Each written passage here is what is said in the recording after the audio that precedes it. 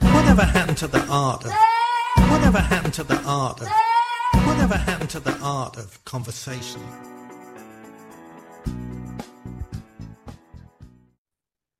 Hello, everyone, and welcome. I'm Michael Banks, host of Leadership Luminaries, which is a People Smart production.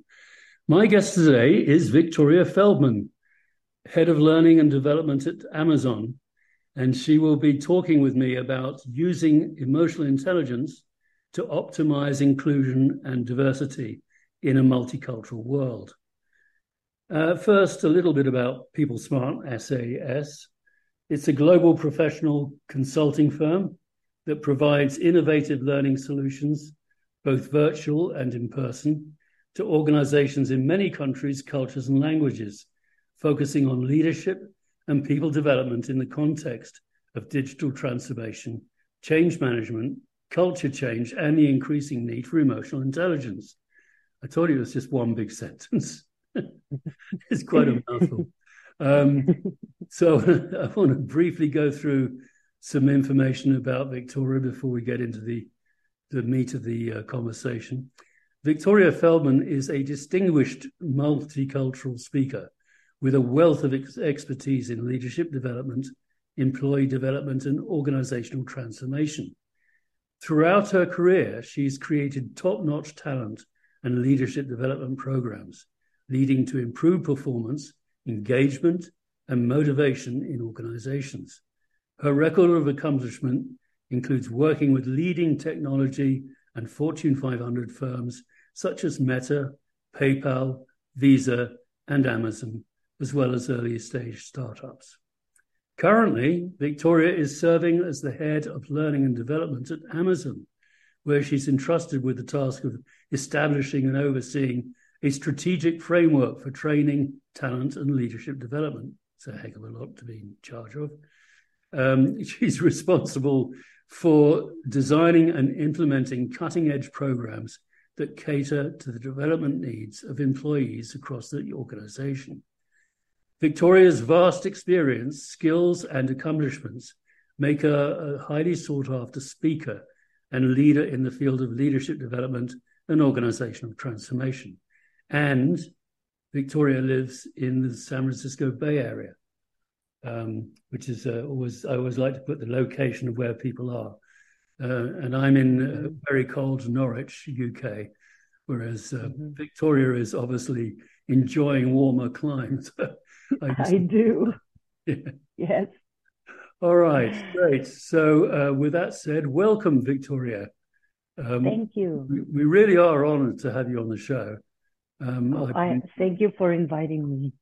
Oh, you're very welcome. I mean, we've come across each other at the odd conference or like the Merit conference in various places. I think the last time were you at Lisbon? I think you were. No, I was in Paris during the pandemic, if you remember. Yeah. And in Barcelona. I think Yes. it was 2 years after. Yeah. So, and I've, of course, been unable to travel, so we haven't seen each other for quite a while. The first question I want to ask you, Victoria, is how did you get into this field? What attracted you to do this work? Yeah, so in the top of everything you mentioned is that I like to call myself as a serial immigrant. I lived in 5 countries. I speak 5 languages. I lived in the Middle East, in Europe, in the UK, and now I live in the US. Traveled for work also to Asia, and I think that what attracted me the most is even before I knew about this term, I kind of had to adapt when every time I'm in a new place, in a new culture. I had to really uplift and dial up my self-awareness and social awareness and understand how my behavior is perceived by others, and understand that if maybe their behavior is different than my culture and how I'm used to thinking and communicating, then it's just, I shouldn't take it personally. Then it's it's just the way people behave in a specific place or specific country. It's only been recently at Amazon actually that I've been even more drawn to that specific practice. We say emotional intelligence. We have somebody that is founded the emotional intelligence movement at Amazon. He used to be actually a pastor in a church, and he became a AWS engineer. And he started this movement. He started doing keynote discussions all over Amazon. Globally, we have 1 million employees, and he drew many people to that field. And today he has a whole program, a whole kind of learning journey around how to get educated in emotional intelligence and practice it on a regular basis. And we are also a movement of emotional intelligence evangelists, quote unquote, where we get certified and go deliver keynote discussions internally and externally on what emotional intelligence is, and learning different tools to practice it every day and deliver it and kind of deliver it all over, as I mentioned, that internally and externally, and essentially making emotions. The goal is to have emotions work for you and not the other way around. Yeah, I know what you mean. So you're an evangelist then? Yes. I think I'm the first Jewish that became evangelist. Yeah. Yes. Great. Well, thank you for explaining that. I'm always fascinated. I think ultimately, you like me, and when we're in this field, we're in it because we want to help people, enhance the quality of their lives. There's so many positive outcomes that can come from great communication, and especially emotional intelligence. I mean, of all the skills we look at around the world at the moment, I wish they were in more abundance at the highest levels. It's a shame, but they're not at the moment. We could teach them a few things. Yeah, well, I think that I see it as not just a communication skill, but it's also self-regulation or self-management skill that will help result in reducing stress and being more positive and boosting our grit, increase connection with others, and build resilience. So it's not just how we communicate, which is, of course, a very important aspect of it, but it's also how we deal with our emotions and how we make sure that emotions play for our benefit, and how we solve problems, and how we influence people, and how we build resilience, and how we overcome obstacles and come out stronger from those obstacles. So all these skills that are essential for our age, for 21st century, emotional intelligence helps develop them. Absolutely. Yeah. Well, we won't get into the detail quite yet, although I must admit the next question really gives you an opportunity to give some examples, right? At least one example. How does EI apply to inclusion and diversity in a multicultural world? Can you give me an example or two? Yes. So inclusion and diversity, or multicultural aspect is another layer of emotional intelligence. It makes it even more complex because people, there is a common belief that our behavior is 50% nature, 50% nurture. So 50% is how we are born, how we, our DNA, our character, our kind of ingrained behavior that we're born with, and 50% is nurture, is our country that we grew up in, our value system, our family, where we studied, where we work, and the behavior of people around us.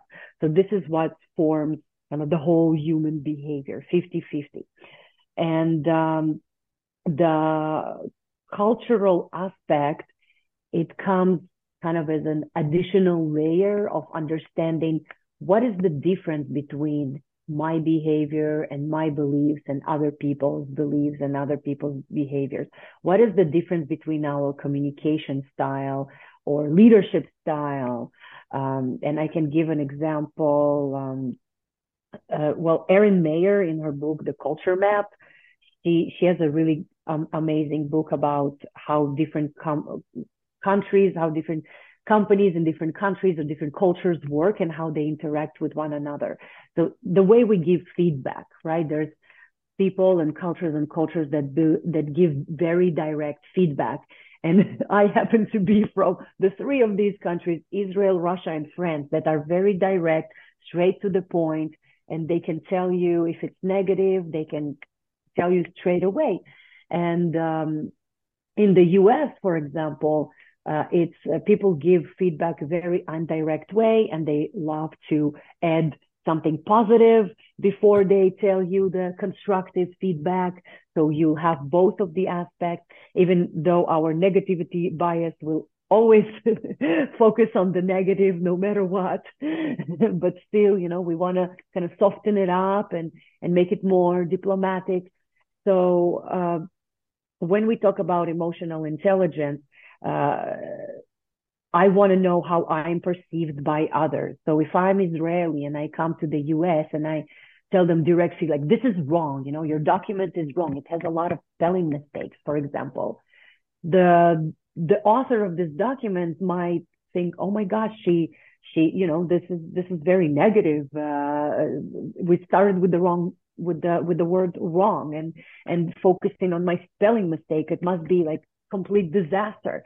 But if I was in the US and adapting myself to the American culture, I would say, thank you for taking the time to write this document. I know it took a lot of effort.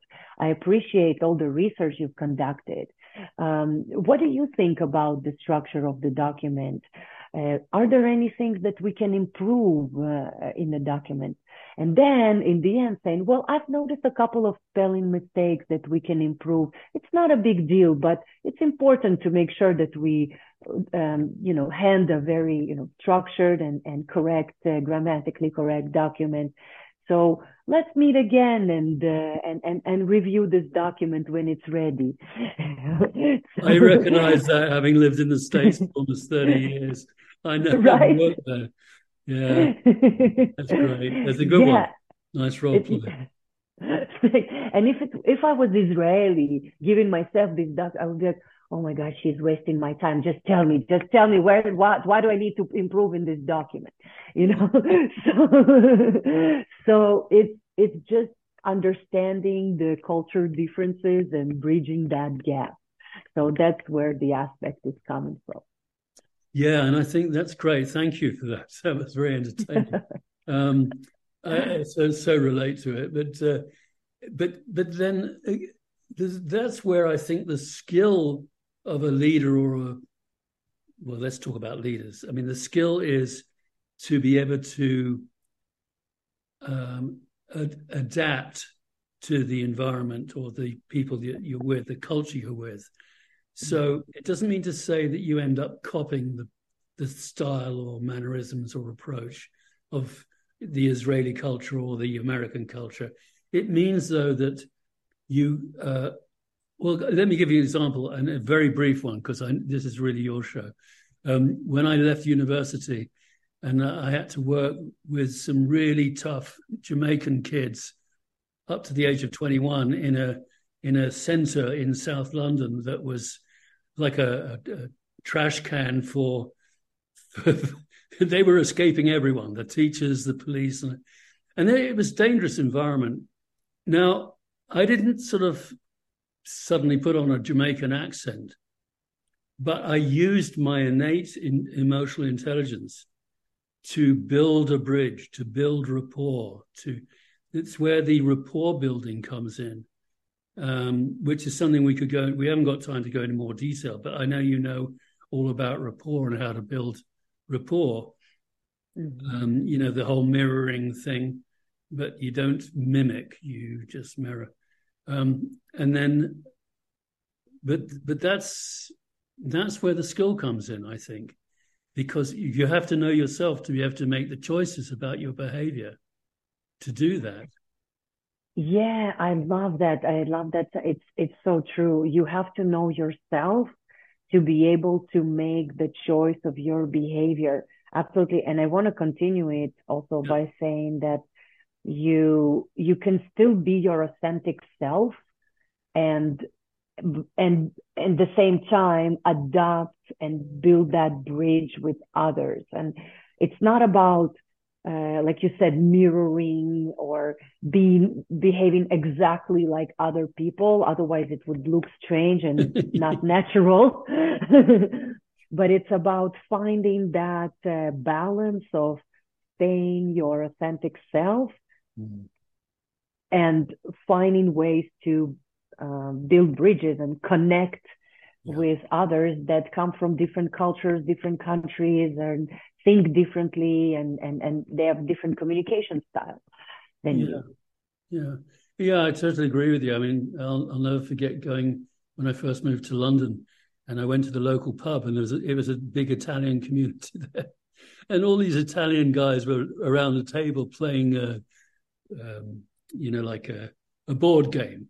I don't know what it Uh-huh. was, but and they would. I thought, oh my god, they're about to kill each other because they go, hey, hey, hey. I hope I haven't put on the speaker, but their whole style was so not English, and I was like, oh god, this is horrible. I'm going to be attacked soon. But no, it wasn't the case. It's just the Italian way.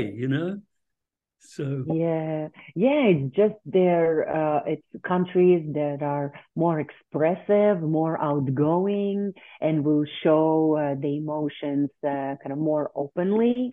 yeah, And it's true that it could feel awkward when we're in a workplace with somebody that doesn't do that. When, like in the UK, people are taught to kind of inter project mostly the emotions. It doesn't mean that people don't have emotions. They absolutely do, but they just don't show them as openly as others. And we have to understand that there is no right and wrong. yeah, We shouldn't think that if somebody else is behaving differently, then they're wrong and I'm right. There right. is there is just understanding our differences and connecting, and I can be right and the other person can be right, and it's all a matter of perspective and looking at this from that kind of angle of I how can totally we agree. both be right. Yeah. Yeah, absolutely, Victoria. At this point, I'm going to just remind the audience that I'm talking to Victoria Feldman, who's head of training and development for Amazon globally. And we're very happy. I'm very happy, anyway, that you're on the show. Thank you. And it's great to hear her, based on her vast experience of working inside different cultures and then applying emotional intelligence to how best to use the skills of EI to be able to get along well with all kinds of people. I mean, and that make them feel good, include them, respect them. It's critical. So, but we've got to move on now because half an hour ain't a long time. The next question is, what is the value of emotional intelligence in the context of teams? Yeah, in the context of teams. So yeah, when we talk about workplace, we also need to understand kind of what are the four aspects of emotional intelligence that created by Daniel Goleman. Is the founder of emotional intelligence.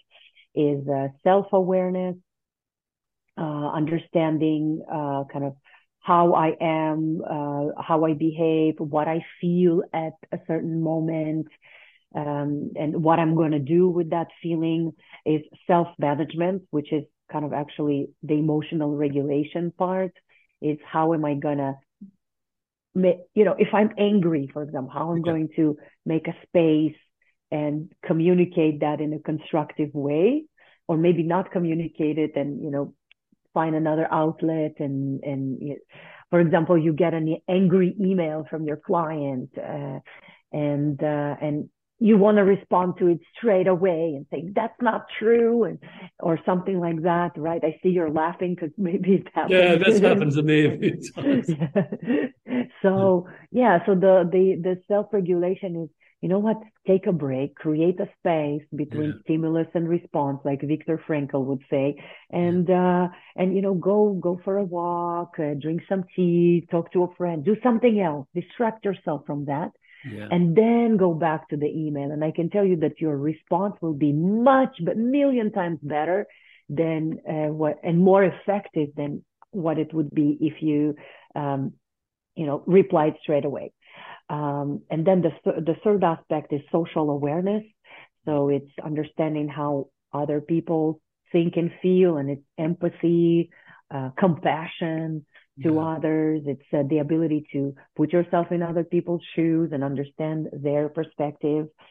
And then the fourth aspect or level is the relationship management, is coaching others, influencing others, developing the people that report to you as well and coaching them, or managing your stakeholders, selling to your clients, uh, and convincing them that your approach is the right one, and in spite if they push back, so knowing when to disagree with people and how to do it in an effective way. So when we talk about teams, we have to take all these four out aspects into consideration, and when there is conflict, develop empathy to other people and putting yourself in their people's shoes, and up until the ability to actually influence your team members, your stakeholders, if you have different opinions on a shared goal. yeah. So all these four layers go into kind of consideration, or have to be accounted for when you work together as a team, or when you manage a team. Absolutely. And I think, in a way, what you've just said about teams and managing and leading teams is you can also, it's just sort of almost like a microcosm of the macro in society in general, which is Yeah, the beauty of emotional intelligence is you can apply it to multiculturalism and inclusion. And also you can use it in the context of a team, which may just be 10 people. exactly. To be able to do work with the team and also then go out into the world and, I don't know, I'm trying to think of an example, but I Yeah, can't. I can Yeah, give you actually an example. And yeah, and by the way, I'm leading learning and development for one of Amazon's verticals. Amazon, it's a huge company. We have AWS, we have Amazon.com, we have devices, and I'm working with one of kind of Amazon verticals. It's called special projects. So it's kind of new, different business initiatives. special projects. Yeah. And yeah, so not for all Amazon yet. How I like to say it, yet. Well, But I can give you an example. yes, So one please. of my um, roles at Amazon, there was one of my stakeholders came to me and said, and this was kind of not just within this vertical, it was with kind of other teams, is that we have people that just don't get along. They just don't understand each other. They, working on a specific project or a specific solution, and it's like hundreds of people that work. Some people work in product, some people work in design, some people work in development, and some people are software. And how different, like in any company, different teams come from their own background, from their own way of doing things, and people just don't really understand each other, don't always get along, and it impacts the effectiveness of the work. It impacts their success. It impacts their productivity and their well-being at work. So what I did is we divided into kind of cross-functional teams We have mixture of different representatives of different kind of roles, and we build empathy map for a specific role that we have. So we had the empathy map for somebody that does product, empathy map for a design team, empathy map for user experience, empathy map for developers, empathy map for quality, etc., etc. And it was really effective. Like people got assembled together and talked about, okay, for example, right, I'm a we're doing an empathy map for product manager. So what do they hear? What do they say? What do they think?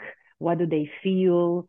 And it really helped everyone to put themselves in the shoes of a product team, and then understood, yeah, probably they get a lot of pressure and they need to deliver really fast, and they work in a very ambiguous environment because they don't know what the outcome and etc. And lots of kind of these aspects that they didn't think of it because they only saw it from the lens of their direct communication with that team. But that exercise of empathy mapping that helped them to really put themselves in the shoes of the other person and think about what they hear, what they say, what they feel, what they think, and then talk about what their pain, what are their challenges, what their gains are, like how did their success look like. And then I ask them to say, okay, what will you change moving forward when you interact with that person? So there was a lot of amazing insights saying like, I'm going to take more time to understand their context, or I'm going to make sure that I ask them for things in advance instead of last moment. And I'm going to, not take it personally if they say no. So many amazing insights came out of this exercise. And so this is one example, how you can apply emotional intelligence in the context of teams. It's a very good example. I really like. I've never heard of an empathy map, but actually it makes total sense. It is, it was very real for me when you were explaining it, because that is very powerful when you get to. I'm a great believer in seeing more than just the sort of the narrow band of what is of the impact that someone else has on you, without knowing other stuff about them. Like you said, like their conditions, what sort of pressure are they under? And to build that understanding that comes from having more information about them. That's really great. We're just going to wrap up soon, unfortunately. So I've got what would you say currently, Victoria, is your biggest challenge in your role over the next year or two? Yeah, I think that my biggest challenge right now, and I'm not going to tell you, unfortunately, anything new. A lot of learning professionals deal with that challenge. I feel like this day and age is how to do more with less. Yeah. How to optimize and scale and be cost effective and minimize waste. When you launch learning initiatives and learning programs, we're dealing with, now with the economy, macroeconomy recession and high prices and two wars that are probably gonna impact the whole world and the whole world economy. And we have, unfortunately, less resources to be ambitious. Like we still want to be ambitious, but we want to find the best way to optimize it. So what I can recommend is, how I tackle it is developing a lot of things internally, or using like really, really smart, great experts like people smart experience to help you drive this strategy and enable you to find the most effective and efficient way to still be ambitious and still meet your goals and do more with less. So, if you wanna, I guess that's my kind of advice, that if you have a budget, so I would spend it on kind of the strategy and find ways to deliver it or parts of it, or deliver parts of it internally. So optimize. This is how I personally try to optimize costs. Yeah, big challenge. Yeah, it is. It is, unfortunately. We still have a high demand and a lot of expectations, but less resources. Right. Well, and that's part of the thing about being creative with the resources you've got, or finding others, like delegating things, or and so on. So look, we're out of time, and I'll get ticked off if I've gone over 30 minutes, which we have. But there's one other question that I'd like to ask you, Victoria. Is there a final message or thought that you'd like to leave the audience with? Yeah, final thought and audience is that emotional intelligence is a practice. It's like a muscle that you develop in everybody. So it's not just like you think that, okay, I listened to a video or a training and that's it. I'm great at emotional intelligence. Yeah. It's like a practice that we all learn. And I don't know if you can ever be perfect on it, but you can definitely continuously perfection your skills. So it's like going to the gym, right? And it's not if one time you go to the gym, that's it. You're gonna be like Schwarzenegger. It's continuously going on a regular basis and eating protein or healthy food and exercising different parts of your body. That's what will make you, look muscly and healthy. So the same thing with emotional intelligence. It's practicing it on a regular basis, trying and failing and not being scared to fail, trying different things, learning in different ways, reading books, interacting with others, going to training. This is what will really help you be more effective and more impactful, not only in the workplace, but in life. True. It's true. I've been coaching people their family life has changed to the better, even though I'm coaching someone who's in business, But Victoria, this has been wonderful. I'm really, really grateful to you for spending some time with me and for sharing your knowledge. How can people get hold of you if they want to contact you for any reason, like if they want you to be a speaker or something like that?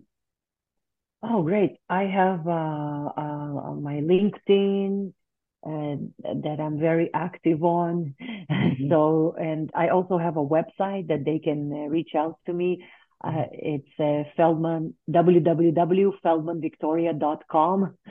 So you can learn more about me as a professional, and I'm happy to talk to anyone and brainstorm or mentor or speak or anything. Always happy to meet new people and like-minded individuals. Victoria, thank you very much. I really do appreciate you coming on this podcast, and you'll enjoy the recording, I'm sure. Thank you. Whatever happened to the art of? Whatever happened to the art of? Whatever happened to the art of conversation?